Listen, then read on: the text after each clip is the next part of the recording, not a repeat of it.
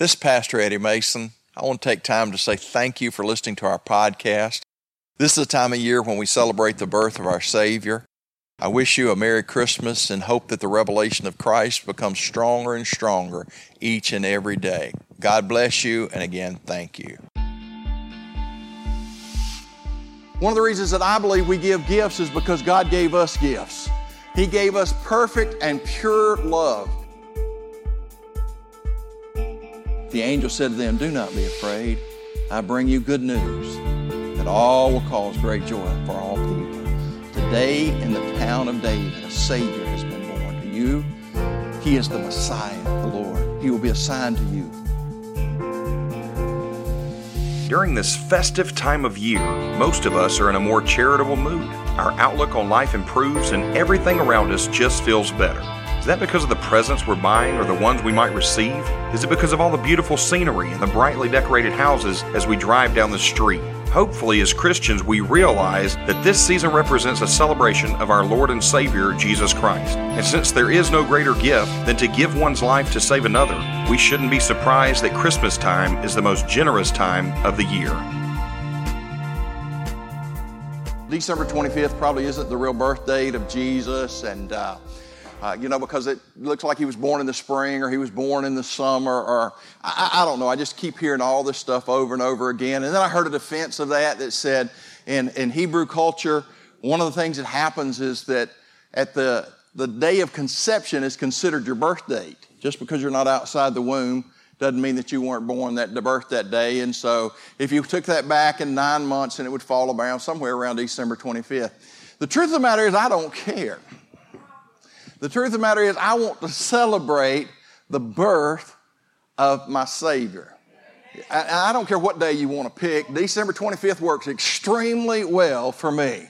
Okay, and so I just want to celebrate Jesus, and I want to celebrate the things that He has done in my life. And this is what I know. Jesus, the birth of Jesus, and the faith of Mary, it will be celebrated for all eternity. You understand that when Jesus declared the faith of His mother, He declared there was a faith unlike hers in all of Israel at the time. And so we just want to remember what Mary did and what she did for us, because we were part of that. Now, we're not going to worship her, but we do want to remember her and honor her as the mother of our Savior. Amen. John 3:16 says, "For God so loved the world that He gave His only begotten Son." One of the reasons that I believe we give gifts is because God gave us gifts. He gave us perfect and pure love. And that gift is such an amazing gift. But I just want to take just a minute, and I want to look at this man that came into the world, this man, Jesus Christ. You see, because in the beginning was the Word. John 1:1 says, "In the beginning was the Word, and the Word was with God, and the Word was God. He was in the beginning with God. All things were made through Him." Turn to your neighbor and say, "All things were made through Him." Okay, everything was made through Him. And so we grab hold of this. "And without Him was not anything made that was made. In Him was life, and the life was the light of men." I like what the Living Bible says here. Before anything else existed, there was Christ. Powerful, powerful statement there. Before anything else existed, there was Christ. Can you wrap your mind around that? Because I want you to understand that ties right into the gift that God gave us. You're not talking about just some ordinary gift. You're talking about an extraordinary gift. You're talking about a being that existed before anything on the planet, anything in the cosmos, before anything existed. And when I read this, it says in John 1:1, in the other translation, it says all things were made through Him. Jesus created all things. Are y'all with me? All right, I want you to understand this gift. He has always been alive and is Himself God. He created everything there is. Nothing exists that He didn't make. Eternal life is in Him, and this life gives light to all mankind. His life is the light that shines through the darkness, and the darkness can never extinguish it. I mean, you begin to think about this man, child that came, Christ. He was God. Now not turn to your neighbor, just look at your own self and say, would I ever, you don't have to say it out loud, would I ever give up being God? Would I ever give that up? I mean, Jesus had everything, and what he didn't have, he could create. All power, all authority, all the realm of creation, everything that you can imagine and many, many things that you can't imagine, Jesus had the power then to create. But Jesus wanted a people to have communion with. He created angels, but angels didn't satisfy him. He wanted something that was created in his own image and his own likeness that could relate to him and the being that he was. You understand? And so this gift now, this incredible gift of Jesus Christ is a gift of God himself. I read something in Facebook or somewhere, and it said, there's many, many times that men have fought to be raised up and save people as king. But very seldom, never has a king come down and become a servant to save mankind. Amen. And that's what it wasn't just, but I want you to really grab hold of this. He wasn't just a king. He was, is, and forever will be God. Whew. Man, I'm going to tell you something. That is an incredible thing when you begin to read that. He said, he gave. What did he give? He gave of himself. He gave like nobody on the planet has ever given. He gave. And then the scriptures go on to say that when he gave him, he said he was the Lamb. The Lamb has been slain from the foundation of the world.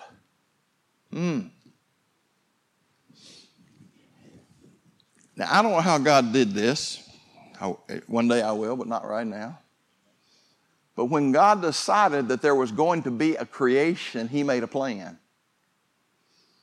Now, whether that was instantaneous and he had to think about it, I really don't know.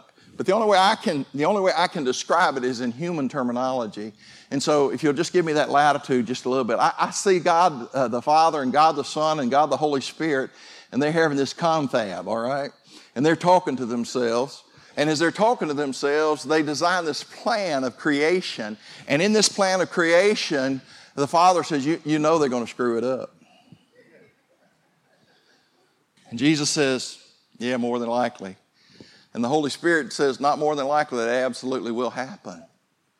He says, so we've got to make provision for them. And so they said, all right. Now, I don't know whether they drew straws. I'm just kidding, folks. But their solution to the problem was Jesus would be the sacrificial lamb. Now, understand this. When it said he was slain before the foundation of the world, the very nanosecond that God spoke that, it had happened. Are you following me? And we didn't see the full manifestation of it until later, but it took place before the creation of the world. The design of Jesus dying for us. Man,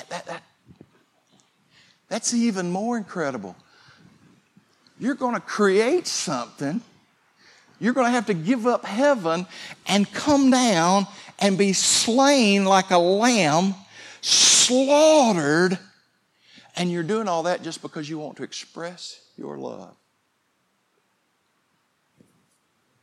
Am I making sense to anybody today? He said, I love you so very, very much. And so this Christ came down. And the first thing that just blows your mind is God, who stands outside of the known universe and the unknown universe, who holds everything in the palm of his hand. You see, we have to bring God down so that we can at least begin to understand him a little bit. We see heaven is his throne and earth is his footstool. And so we encapsulate him in creation, but God is not encapsulated in creation. God is outside of creation. And so God is bigger than the universe. God is bigger than everything. And the cool thing is that the universe is still expanding. I got so tickled not too long ago, I read about these physicists that they have now come to the determination that the universe is still expanding. They had reached the conclusion that light was turning around and coming back and the expansion had stopped. And I thought, well, if they had just read the Bible, they'd have known it was still going on. Amen? Light can't be stopped. Our God cannot be stopped. And so even in an expanding universe, our God is greater than that expanded universe. Come on now, how big is our God? Yeah, give God praise. Just give God praise. Now this same God confines, turn to your neighbor and say, confines himself to the womb of a woman. Oh, man. You know, used to be television sets were this big and the screen was this big. And technology has gotten better and better and better. And now you can put a television on site in a watch if you want to. Amen? But that still has nothing, that does not compare to God coming in, who holds the entire universe, and he says, I'm going to be confined to the womb of a woman. How many of y'all have ever seen one of those sonograms where you see that little peanut? Amen. Jesus became a little peanut. Wow. I don't know about y'all, but I have a hard time even just wrapping my head around that. I mean, you talk about humbling himself, and we have a problem serving, or we have a problem bowing down and doing something, and our God humbled himself to the point that he took on flesh and blood and became a child for us. I mean, it's just unbelievable. In Philippians 2:5, he said, have this mind in you, which was also in Christ Jesus, who existing in the form of God, counted not the being on an equality with God a thing to be grasped, but emptied himself, taking the form of a servant, being made in the likeness of men, and being found in fashion as a man, he humbled himself, becoming obedient even unto death, yea, the death of the cross. And so our God says, I will confine myself. I will take on flesh and blood. I will become a human being that I might be the Savior of those human beings. Predetermined before the foundation of the world that he would be the Lamb that was slain. And so here we are. Our God humbles himself and comes on and takes on flesh. That's the incarnation of Christ. That's when Christ took on humanity.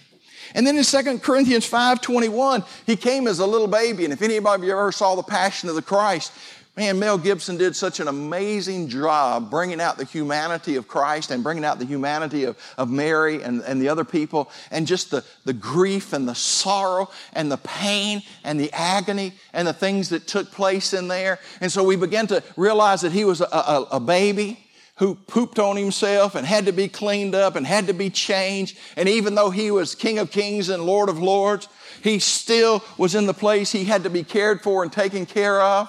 He was in a place where he had not yet been exposed to the enemy, as far as him saying, this is the anointed one, this is the Christ. He's 30 years old before that takes place. But at 30 years old, he's exposed to the enemy. And after he's exposed to the enemy, God himself, God the Father, said, this is my son. What he's saying is, Satan, this is the one you've been looking for. Wow. Wrap your head around it. Wrap your head around it. Think about this gift. Now let me just be real honest with you. How many of y'all been out shopping? How many of you have kind of lost your cool because of the traffic? How many of you have kind of lost your cool because of the lines you had to wait in at the stores? How many of you lost your cool because the parking lots were so full you couldn't get away?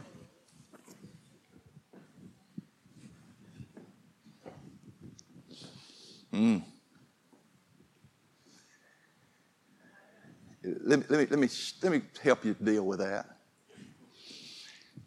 You see all of that stuff, all that putting up with, all of that hassle, and it's a hassle. Every bit of that, it's part of the gift. When you get a gift, You have to understand that there was price, there was money that was paid out, there was time, there was energy, there was thought. I mean, that's part of the gift. The gift that Christ gave us was Himself.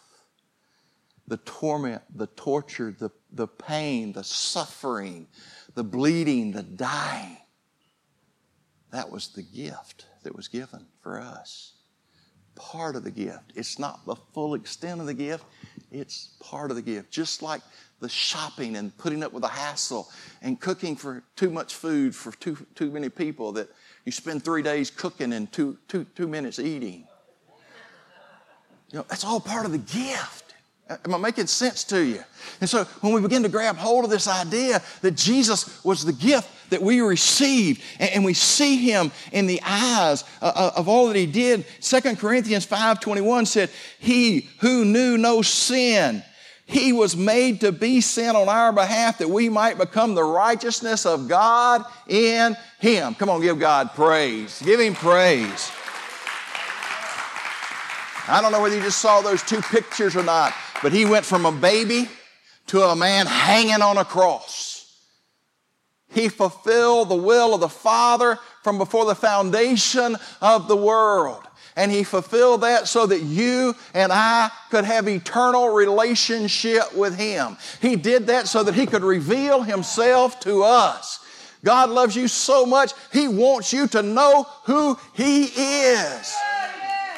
We put all our emphasis on salvation, and God said, you're saved, that's right, you're going to heaven, but I want you to know me. I created you to know me. I created you to have a relationship with me. I paid a price. I took every one of your sins. I did all of that just so that you could know my love. Woo! Come on, give God praise. Give God praise.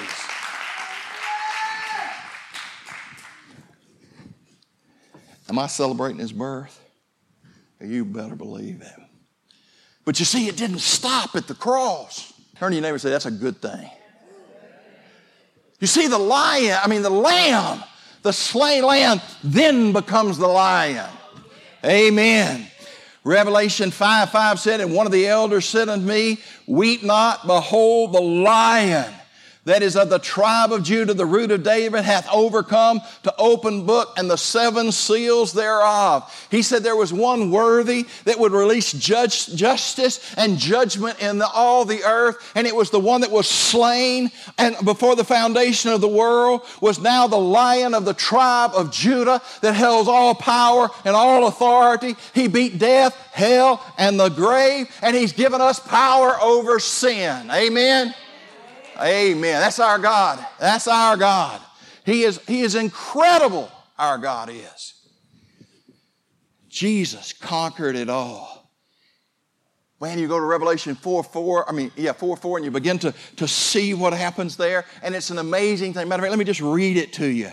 Straightway, John said, I was in the Spirit, and behold, there was a throne set in heaven, and one sitting upon the throne. And he that sat was to look upon like a jasper stone and a sardis, and there was a rainbow round about the throne, like an emerald to look upon. And round about the throne were 24 thrones, and upon the thrones I saw 24 elders sitting, arrayed in white garments, and on their heads crowns of gold.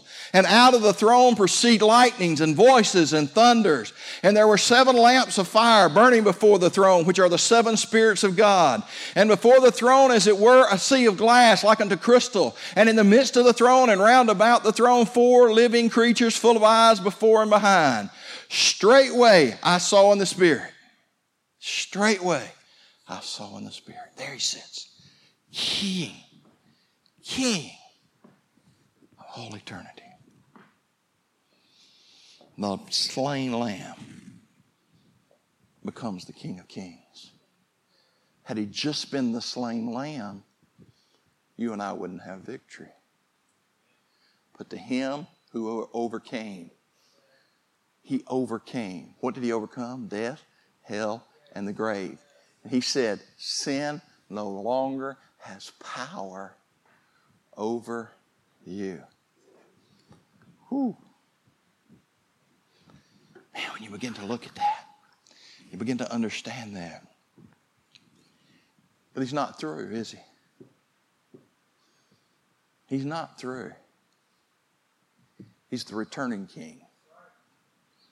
Revelation 19:11, and I saw the heaven open, and behold, a white horse, and he that sat thereon called Faithful and True, and in righteousness he does judge and make war, and his eyes are a flame of fire, and upon his head are many diadems. And he hath a name written which no one knows but he himself. And he is arrayed in a garment sprinkled with blood, and his name is called the Word of God. And the armies which are in heaven followed him upon white horses, clothed in fine linen, white and pure.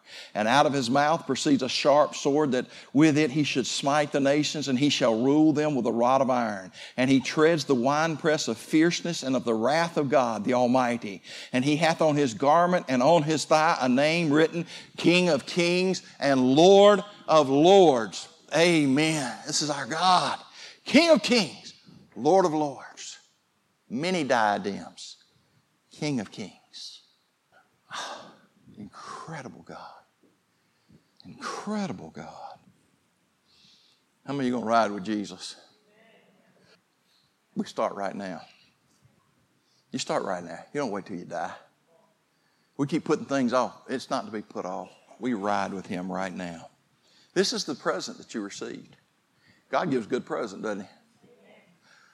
Wow. What a present. Let me read this and I'm going to close.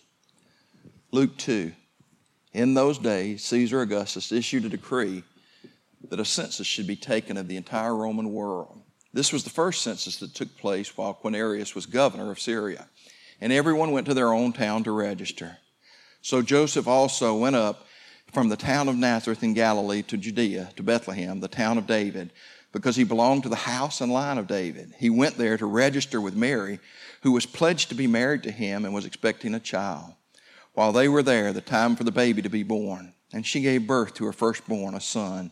She wrapped him in clothes and placed him in a manger, because there was no guest room available for them. And there were shepherds living out in the fields nearby, keeping watch over their flocks at night. An angel of the Lord appeared to them, and the glory of the Lord shone round about them. And they were terrified. But the angel said to them, do not be afraid. I bring you good news that all will cause great joy for all people. Today in the town of David, a Savior has been born to you. He is the Messiah, the Lord. He will be a sign to you. You will find a baby wrapped in clothes lying in a manger.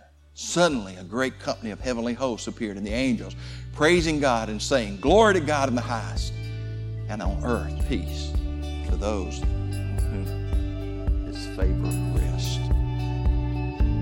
You've been listening to Sunday sermons from Southside Christian Fellowship Church, a place where you are loved, accepted, and received, a place of healing, a place of prayer, a place of hope. We invite you to join us this Sunday and every Sunday. For service times, location, and other information about the church, please visit our website at southsidechristianfellowship.net.